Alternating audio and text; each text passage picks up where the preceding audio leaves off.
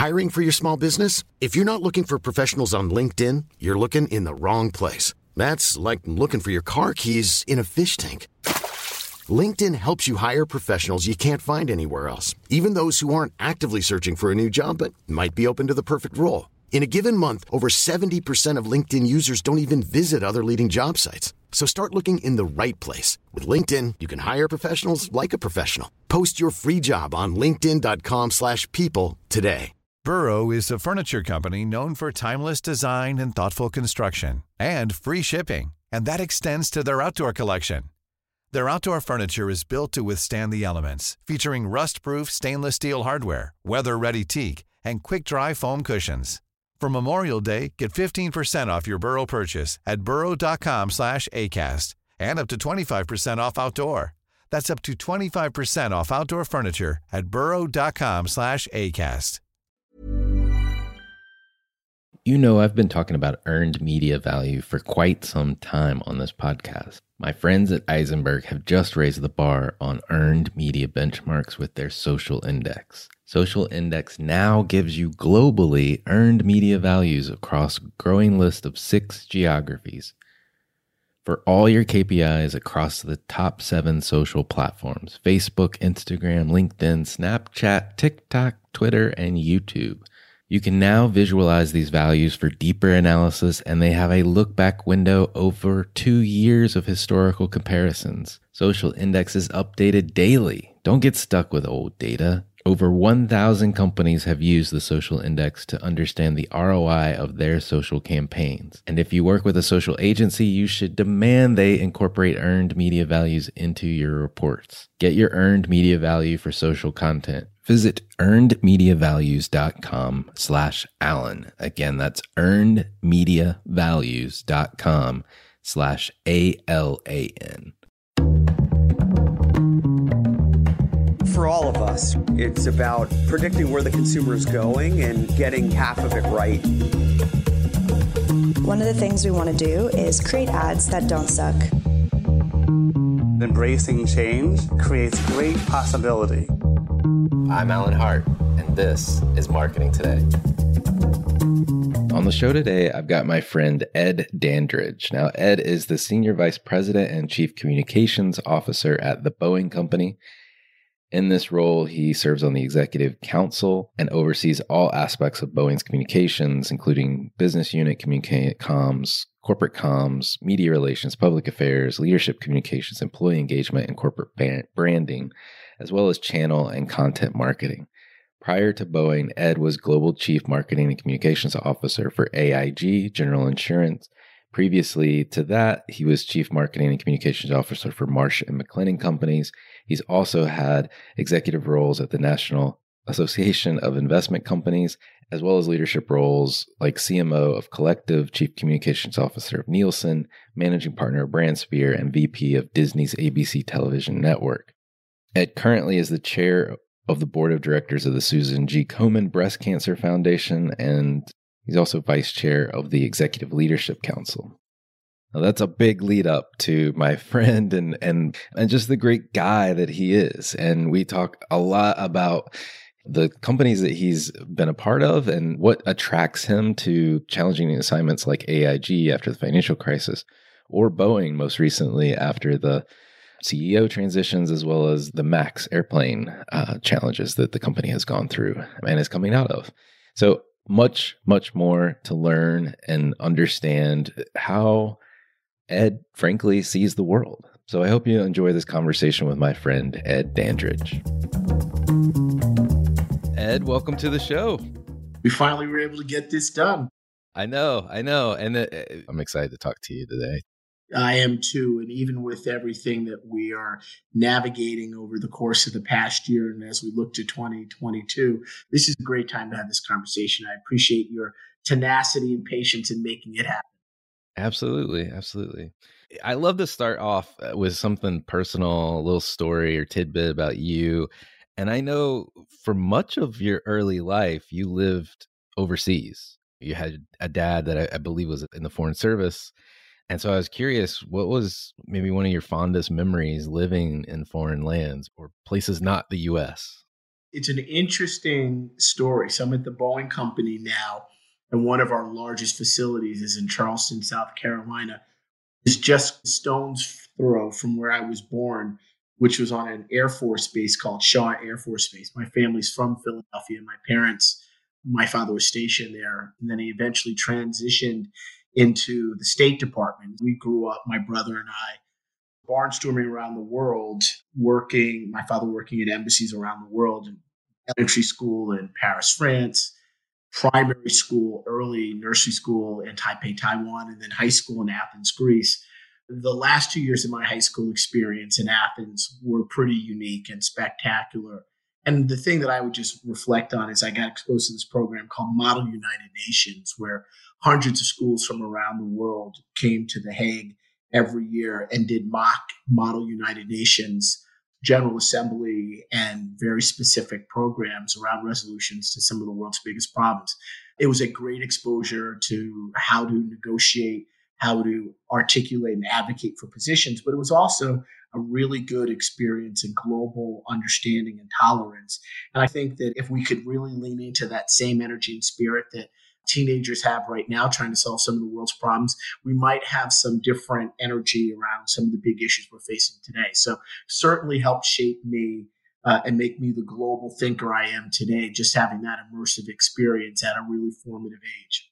And I totally agree. If people could discourse and debate and have a good force of idea sharing back and forth, we could accomplish a lot in particular. But man, Greece in high school, that must have been beautiful too. Like just beaches, water. It sounds like a vacation.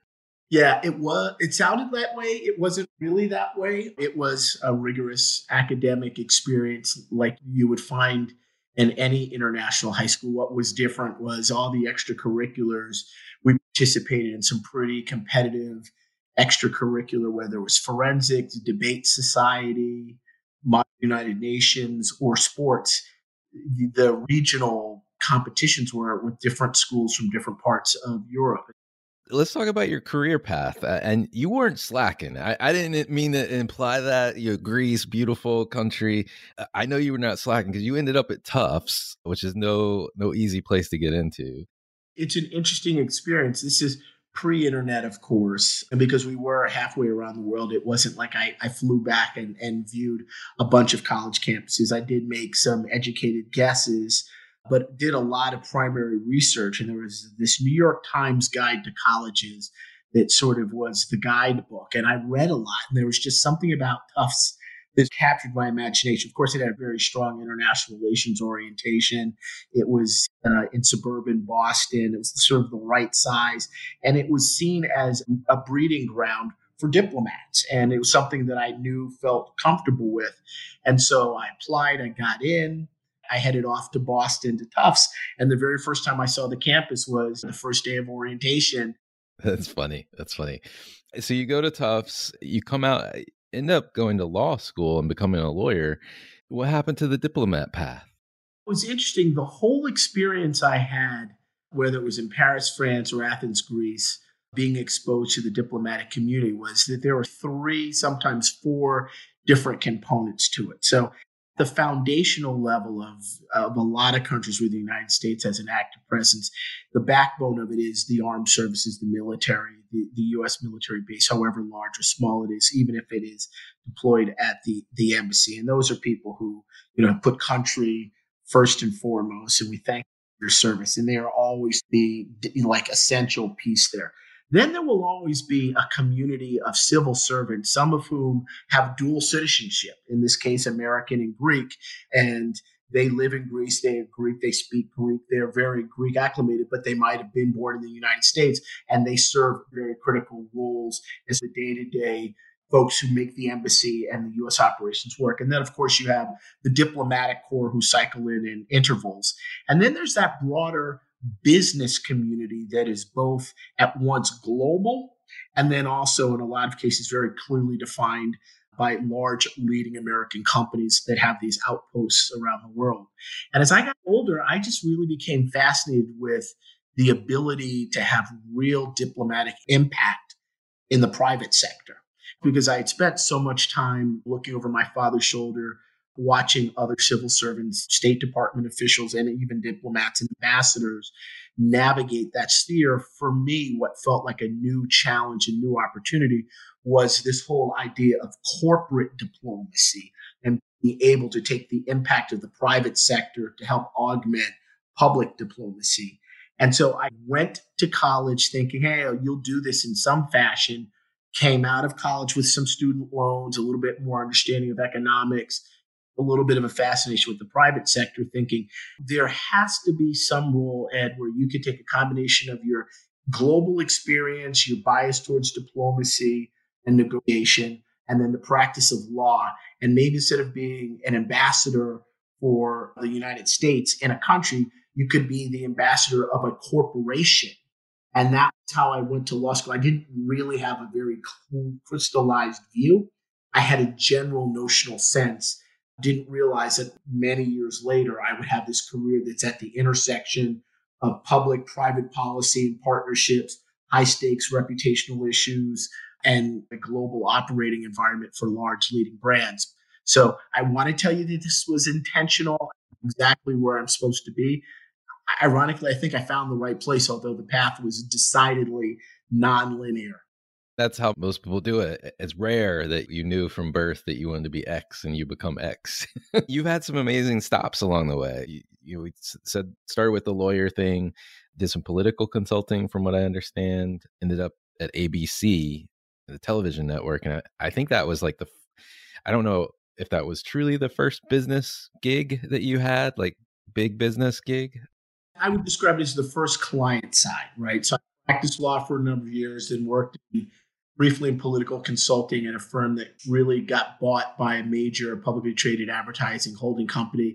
They took the political firm and turned us into a crisis management firm, which really did prepare me. It was immersion into corporations because you piloted when they had a crisis. And that led to me being hired in the late 90s at ABC, just after it had been bought by Disney. Very interesting time for the business model as cable really started to mature and you have these other non-traditional broadcast assets start to become as valuable. The Disney Channel, the Soap Channel, ESPN, something that people had heard of. It was a fundamental moment foundationally for me from a communication standpoint to be working in broadcast television at that moment of change at the dawn of the new millennium.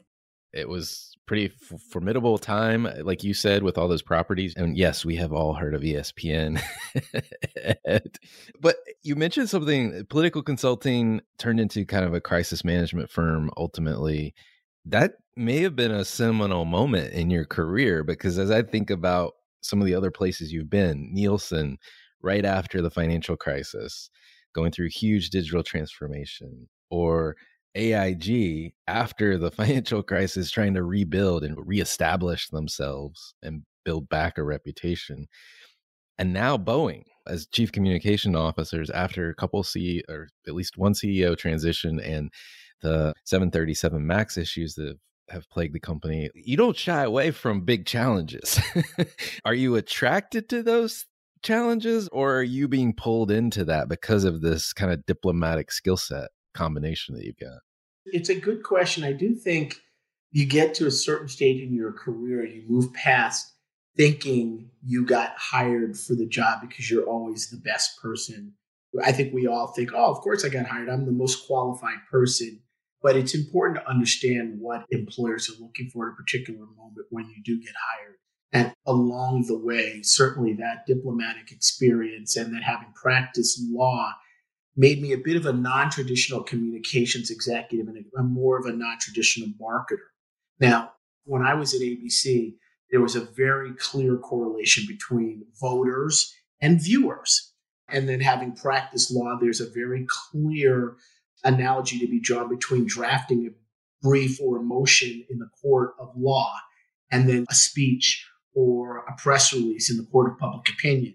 And not a lot of people see those innate connections. And then the bridge, of course, is working on political campaigns where on a particular date in November, typically the first Tuesday in November, you're trying to get people to vote for a candidate. Whereas in marketing, if it's the launch of a product on a particular date, Black Friday, for example, you're trying to get people to vote with their pocketbook. The analogy pulls through. And I think because I'd spent so much time out of the country, coming back in and getting acclimated, for me, using those different constructs, whether it was the principles of political consulting to achieve marketing goals or applying legal reasoning and legal analysis and legal advocacy in communications, I was able to merge those together. And in a lot of these circumstances where I've been hired, typically the conventional approach to managing, whether it's communications or marketing, has been tried and had some degree of success. But the challenge has reached a different level of complexity with a lot of different stakeholders. So the opportunity to think differently and maybe have a different risk appetite for bringing in someone new and different led me to being hired first, I think, at ABC, candidly, and then again, Nielsen. And then at that point, I think you start to have a little bit of a brand. If it's a novel set of circumstances with some high stakes reputational issues playing out in the public domain, I'm not the only person that can do it, but I think there are a handful of us that have done them across a lot of different industries. And then you start to, your name pops up on those lists. And I've certainly had my name pop up on some of those lists, whether it's around notable sports leagues or other institutions facing significant crisis and change. What I've not done is been the person who, when everything is going smoothly in a company and someone who's a predecessor is getting ready to retire, oh, Ed looks just like me, I'm going to reach out to him and groom him and get him ready to succeed me. So it's been a really great career path for me, not always the most direct, certainly more challenging in certain ways, but in the end, I think profoundly more rewarding. I'm envisioning you, sorry to make light of this, but envisioning you in a white trench coat coming in like Olivia Pope from Scandal to turn the business around, right size it, get us out of this mess that we're in.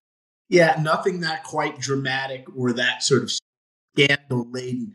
I've been lucky to work for some really world-class organizations led by world-class CEOs and boards and executives. And I would say it's rather less dramatic than that, or I think studied, but at the same time measurable in terms of like very clear quantitative baseline establishment, a very clear-eyed understanding of what was realistic in terms of short, medium, long-term success, and a recognition that an insular approach or a top-down chain of command communications or marketing approach is not likely to be as successful in a highly visible, dynamic, transparent environment with a lot of stakeholders, both internally and externally, and some of whom in some of those stakeholder circumstances, success for one group of stakeholders is actually at the expense of others. And so finding the win-win for multiple stakeholders is always a critical part of it. I'm glad you bring up the long storied brands that you've worked for, because we talk a lot about brands and branding and building the asset of brand on this show. And if a company's been around long enough, they're going to find themselves eventually one day. You hope not, but eventually one day they're going to have some trouble that they've got to work through and potentially come back from. And Boeing is a great company. You mentioned Charleston. My father-in-law lives down there, not too far from the new facility that you guys have down there. And what a wonderful boom to northern Charleston that has happened because of Boeing coming into the state and into the economic development area there. And as you think about other people that are listening to this conversation, and they're like, you must get a lot of calls, and you've done this a couple times or a number of times now.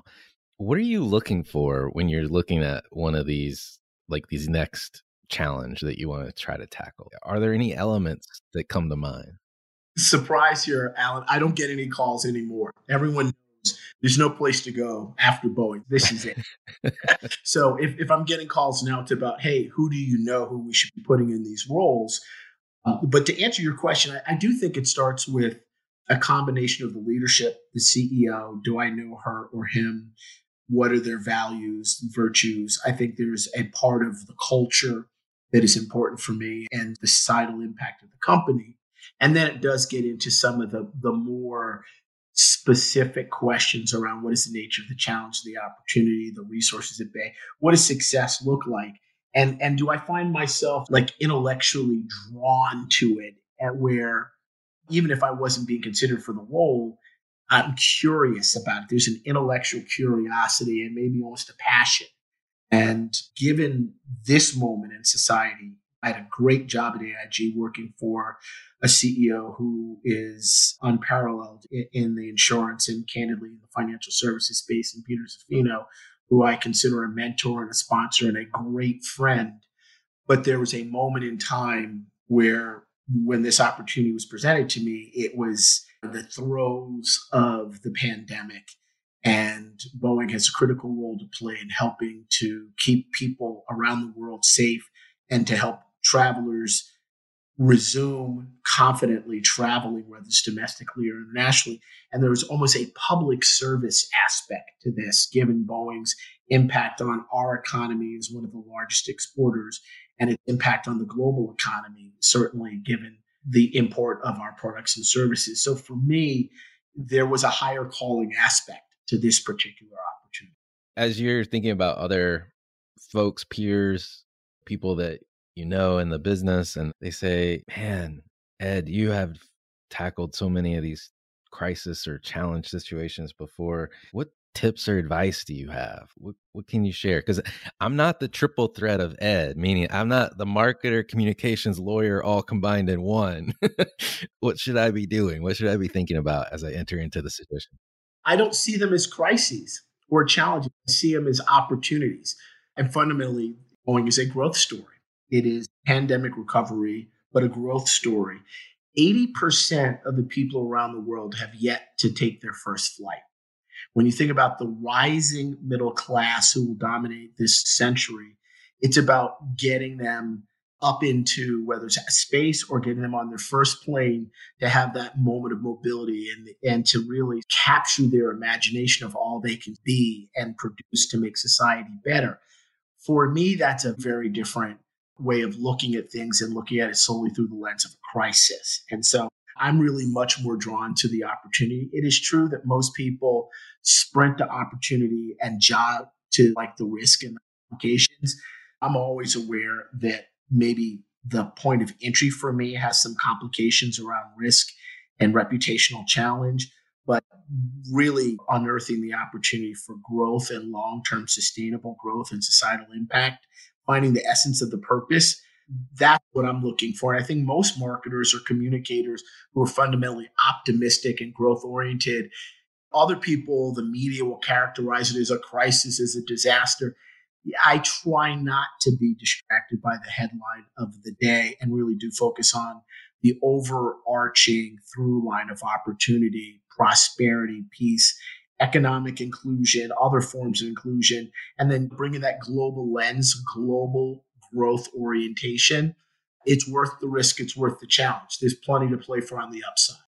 As we look into 2022 and beyond, what do you see ahead for marketers and communications executives? So I've spent the last year with my leadership team, both direct and extended, challenging our thinking around, are we chief communications officers or are we chief change communications officers? I would say that for the foreseeable future, I think that there's a significant amount of societal, economic, technological, health, mental health, cultural challenge and change that we're going to have to navigate through. And that's a form of engagement. And if you're not comfortable with that level of dynamic uncertainty, it's really hard to pull the through line and to really focus on measurable outcomes.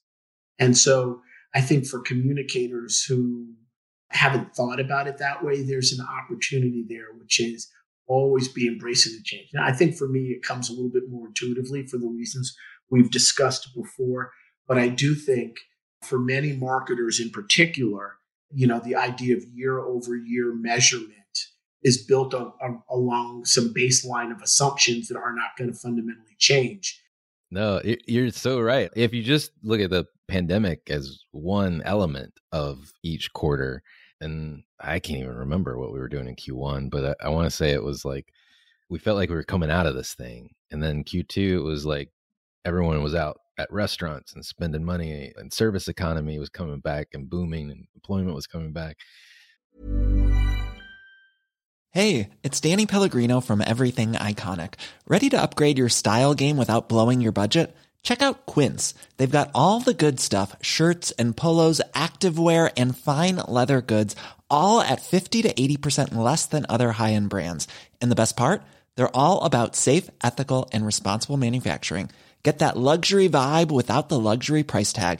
Hit up quince.com/upgrade for free shipping and 365-day returns on your next order. That's quince.com/upgrade. Burrow's furniture is built for the way you live. From ensuring easy assembly and disassembly to honoring highly requested new colors for their award-winning seating, they always have their customers in mind. Their modular seating is made out of durable materials to last and grow with you. And with Burrow, you always get fast, free shipping. Get up to 60% off during Burrow's Memorial Day sale at burrow.com/ACAST. That's burrow.com/ACAST. burrow.com/ACAST. Q3 felt like we might be turning a corner. And then right at the end of Q3, I don't know if my timing is exactly right, Omicron comes out. And now we're back into, I don't know exactly what it's going to happen, but 2022 is coming. Who knows what the challenge of the day will be? I think we just know there will be more. And so the message for marketers, for communicators, is to really think opportunistically about what the upside is. Not to be dismissive and not to take unnecessary risks, but really to focus on where the upside of opportunity. One of the elements, as you talk and as you talk about each of these opportunities, and I do get the reframe is critical to getting excited about it, because it is an opportunity like you've described before. But as you reframe those things, how much perspective do you have focus on the inside of the company versus what's going on in the external environment? There's probably a 10 to 15% delta that the variance accounts for different industries, right? So most recently out of professional services, and maybe not so much the insurance side, but certainly the brokerage side of Marsh & McLennan, the world's largest professional services company, which is where I was before AIG. Marsh, the world's largest insurance broker. There's a very close correlation to market activity that takes place there. And there's a persona that brokers have that's very similar to traders. They really are very agile and nimble, and they are constantly absorbing information and stimuli and have great lateral vision, not just seeing what's directly in front of them, not really fixated on what they've just passed through and looking behind, but really just scanning peripherally with an active lens to see what is it that's about to come next that might not be directly in my field of vision. That is fundamentally different because it has a much more externalized view than, for example, being whether it was at ABC or even at Boeing, which at the end of the day have a manufacturing process-driven component to it. At ABC and part of Disney, manufacturing, producing content is produced from external sources, but the process is the thing. The marketing, the distribution, the measurement, the commercialization is the thing. And certainly at Boeing, there is a phrase that you hear early and often about being down and inside the business and having a real clear and healthy, in certain cases, very rich respect for the engineering expertise that is the core of the DNA of the company. And my year at the company, I've really learned to appreciate, affirm, respect, and really celebrate that culture that is so process-driven. It is so focused on methodology. And it's not to say that you're not external in terms of being aware of the impact of the company and everything else, but it is much more about getting down and in and making sure that you're eye level with the issues that are being addressed. That makes a lot of sense, especially when the industry, to your point, is process driven. And in your case at Boeing, it's very technical. It's a long cycle business, which I've really come to appreciate in the same way that fashion is a really short, almost disposable cycle business of multiple seasons. And you can miss with one collection in one season and hit in the next. It is a long cycle of development, certification, and then commercialization, and then production, manufacturing, delivery, service, maintenance on the commercial side. And then very similar analogy on our defense and space side too, conceptualization, testing, development, certification, quantification, launch. Decisions that get made have real implication, and they need to be thought through in a very long and deliberative fashion. One of the other things we're in the middle of right now is the great resignation, is what they're calling it. This record unemployment or employment change that's being driven a lot, I think, by workers just trying to figure out where a better place for them is. I'm curious if there's any lessons that you think about as you think about talent and pipeline of talent for other business leaders. Yeah, it's an opportunity to think about talent differently. Not easy, not always a direct path. For me, what I can tell you is we are in a moment in time in which some of the things that historically have mattered for organizations, they still matter, but there are a handful of things that matter most to people who are considering where they work. The societal impact, and am I working for a company that makes a difference? And am I working in an industry, in a company that is virtuous, that is putting employee health and safety and welfare first and foremost, where I can bring my full self, where I can talk about things like mental health, where I can talk about diversity and inclusion and real, true, meaningful advancement in those areas? Am I working for a company that is taking action and deliberative and explicit accountability around sustainability, making our environment and planet more sustainable and healthier? Those things have never been more transparent. I think in a moment in time in which physical safety and physical health became so predominant, where people were at home, and it gave them, I think, the opportunity to step back and think about things differently. It will always be important for private sector organizations to be profitable, to be productive, but they've got to be purposeful. And that purpose has got to be clear and well understood by all of its stakeholders. And the purpose has to have some direct connection to benefiting society and man and womankind. And yes, Wall Street exists for a very specific reason, and it's to help be a catalyst for prosperity and growth around the world. And if you can make your purpose clearly understood through that frame, it's a lot different than just saying, come work for us because we pay the highest starting salary. Those things are transitory, and they may draw people in, but they won't keep people there. And so for me, when I'm thinking about what is the great resignation, it's really the great reshuffle from my perspective, and really making sure that purposeful engagement in which we always lean into our profitability, our production, our performance, but it's in the context of what our purpose is and what our company exists to do and how we benefit and impact society. Those are the wins.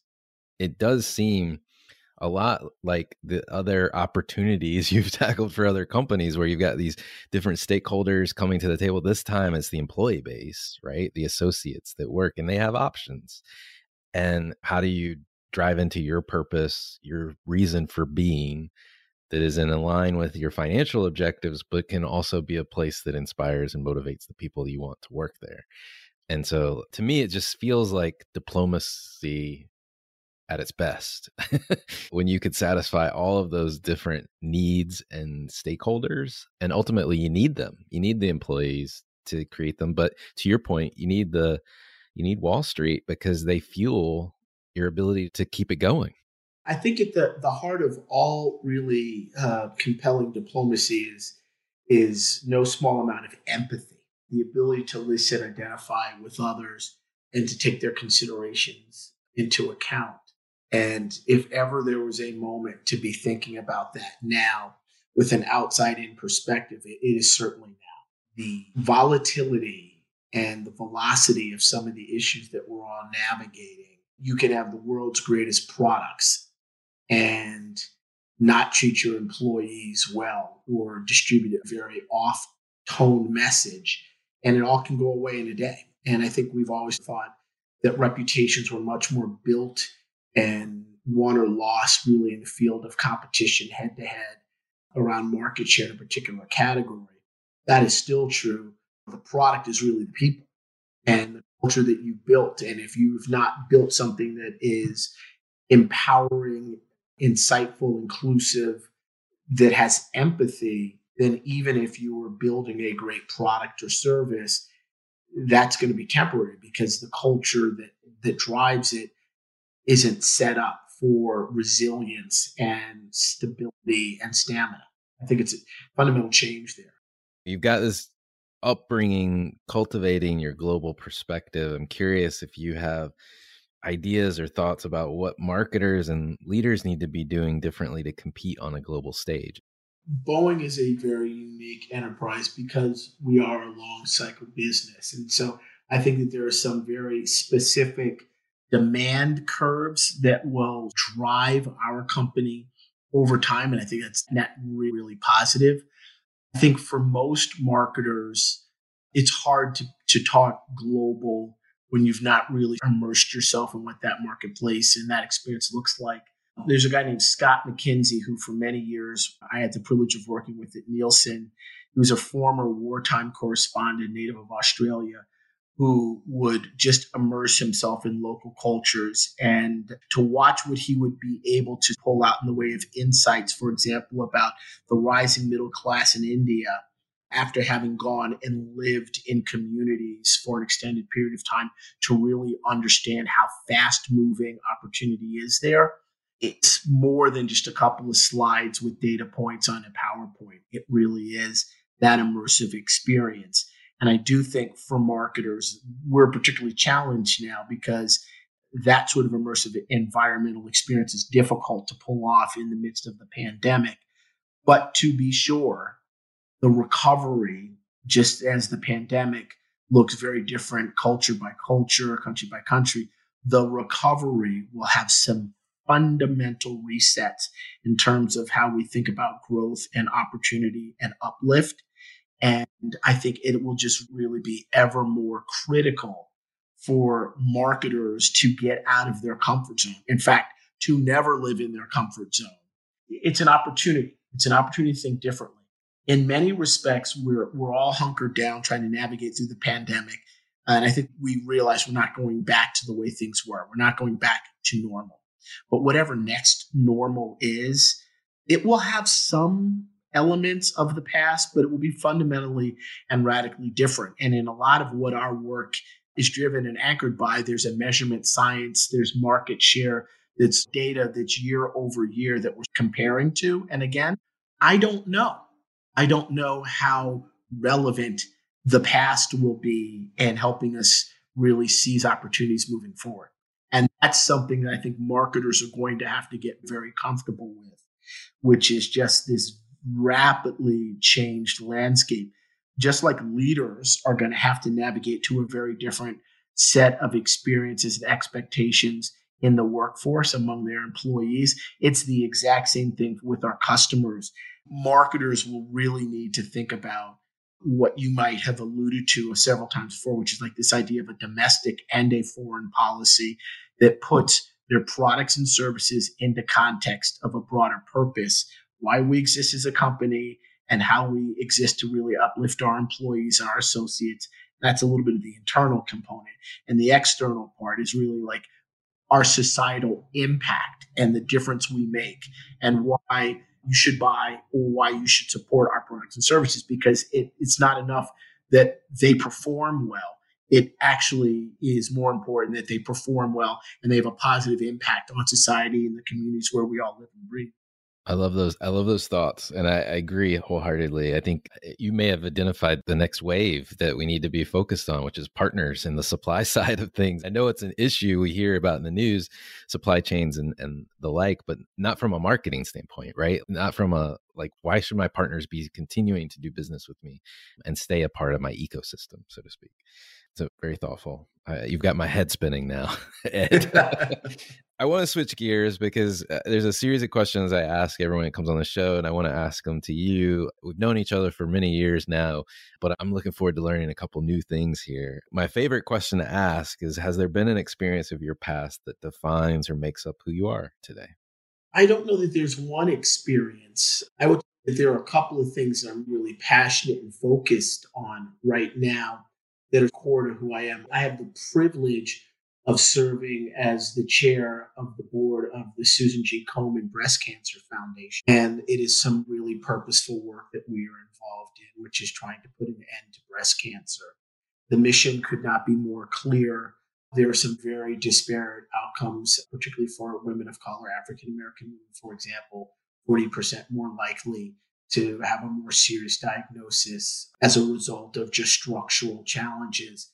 That is something that we should all be focused on. Without healthy women, there are not healthy families. Without healthy families, there are not healthy communities. And therefore, we don't have a healthy society or an economy.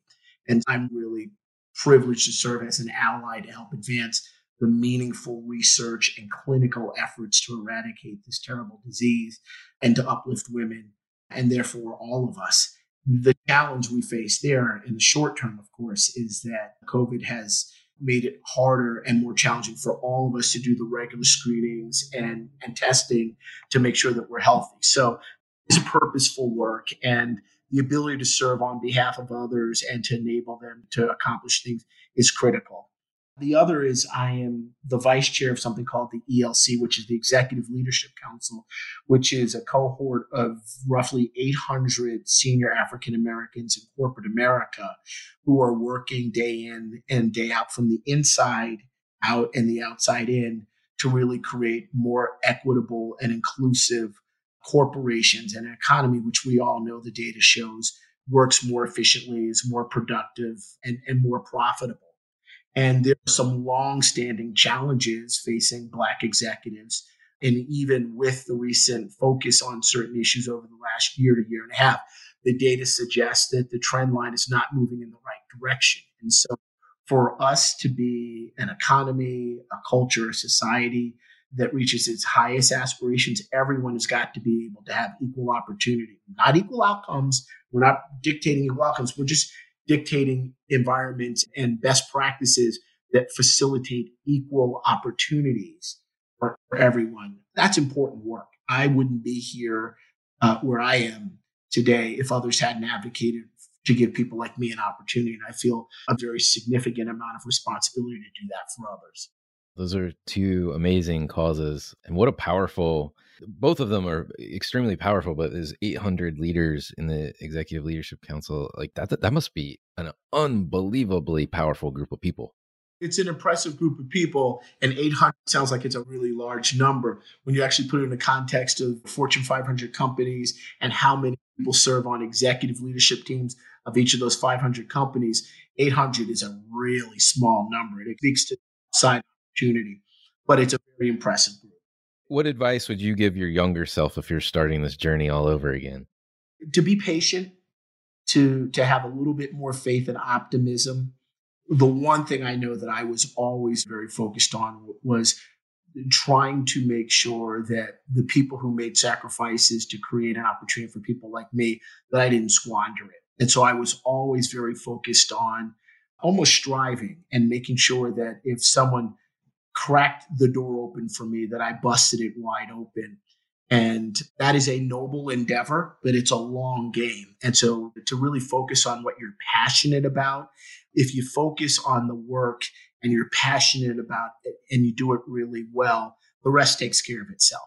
Is there a topic you believe marketers need to be learning more about? I will tell you that the long challenge for us continues, which is to really make sure that at the senior levels of your organization, I'm talking about the CFO, and the CEO and perhaps the board that there's a common framework of understanding for men and evaluative criteria around what the success is. The short tenure of CMOs and CCOs and CMCOs is largely driven by the lack of understanding of the common expectations in the role. And I think some of that needs to be defined upfront, obviously, but it is something that needs to be refreshed on a quarterly, if not more frequent interval, or else all of the great work is either misunderstood or not really fully appreciated because the metrics against which you're being measured are not clear. Amen to that. You've already talked about two causes that are near and dear to your heart. I'm curious if there's, on a personal note, are there any brands or companies that you follow or you think other people should take notice of?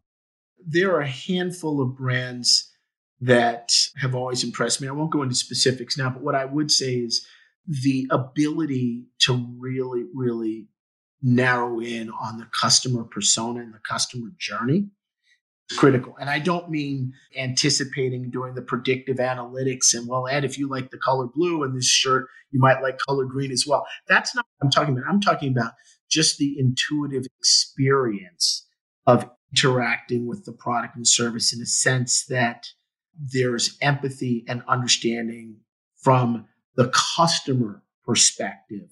Not easy to pull off. And again, I'm not going to get into the game of who does it well and who doesn't, but I think marketers, we bring a very refined sense of that to it. Our palate is very refined in that regard. And there's nothing more pleasurable than having a really great brand experience, even if you're not buying something, even if it's just through customer service and the customer inquiry. When that works, it is gratifying. And to do something so simple is so hard. It's so true. Last question for you. What do you feel is either the largest opportunity or threat to marketers? Close to 25 years ago, if you talk to CEOs, they would tell you the two biggest marketing opportunities were diversity and digital. And you look 25 years later, and the digital piece has been addressed, but we haven't really found a meaningful way to really capitalize on what are the significant growth opportunities by looking at the global marketplace in a truly inclusive and diverse fashion. And that's to our detriment. And I think we as marketers should always be at the vanguard of just pushing for greater understanding of the evolving customer landscape. And as I said before, if you just think about it, 80% of people around the world have yet to take their first flight. What will their impact be when they start to unleash their spending power around the world and start to travel and see that mobility? It will lead to a fundamentally different sense of what the middle class is, and it will look less and less like us. And our ability to recognize that now, get comfortable with that now, and embrace it, that is the key goal for a marketer. A marketer should be a diplomat going to as far part of the world as you could possibly go to and embracing a new culture, a new identity, and recognizing there's real opportunity there. Hi, it's Alan again. Marketing Today was created and produced by me with support from my team and podcast editors, sound engineers, and writers at Share Your Genius. Find them at shareyourgenius.com. If you're new to Marketing Today, please feel free to write us a review on iTunes or your favorite listening platform. Don't forget to subscribe on marketingtodaypodcast.com and tell your friends and colleagues about the show. I love to hear from listeners. You can contact me on marketingtodaypodcast.com. There you will also find complete show notes, links to what was discussed in the episode today, and you can search our archives. I'm Alan Hart, and this is Marketing Today.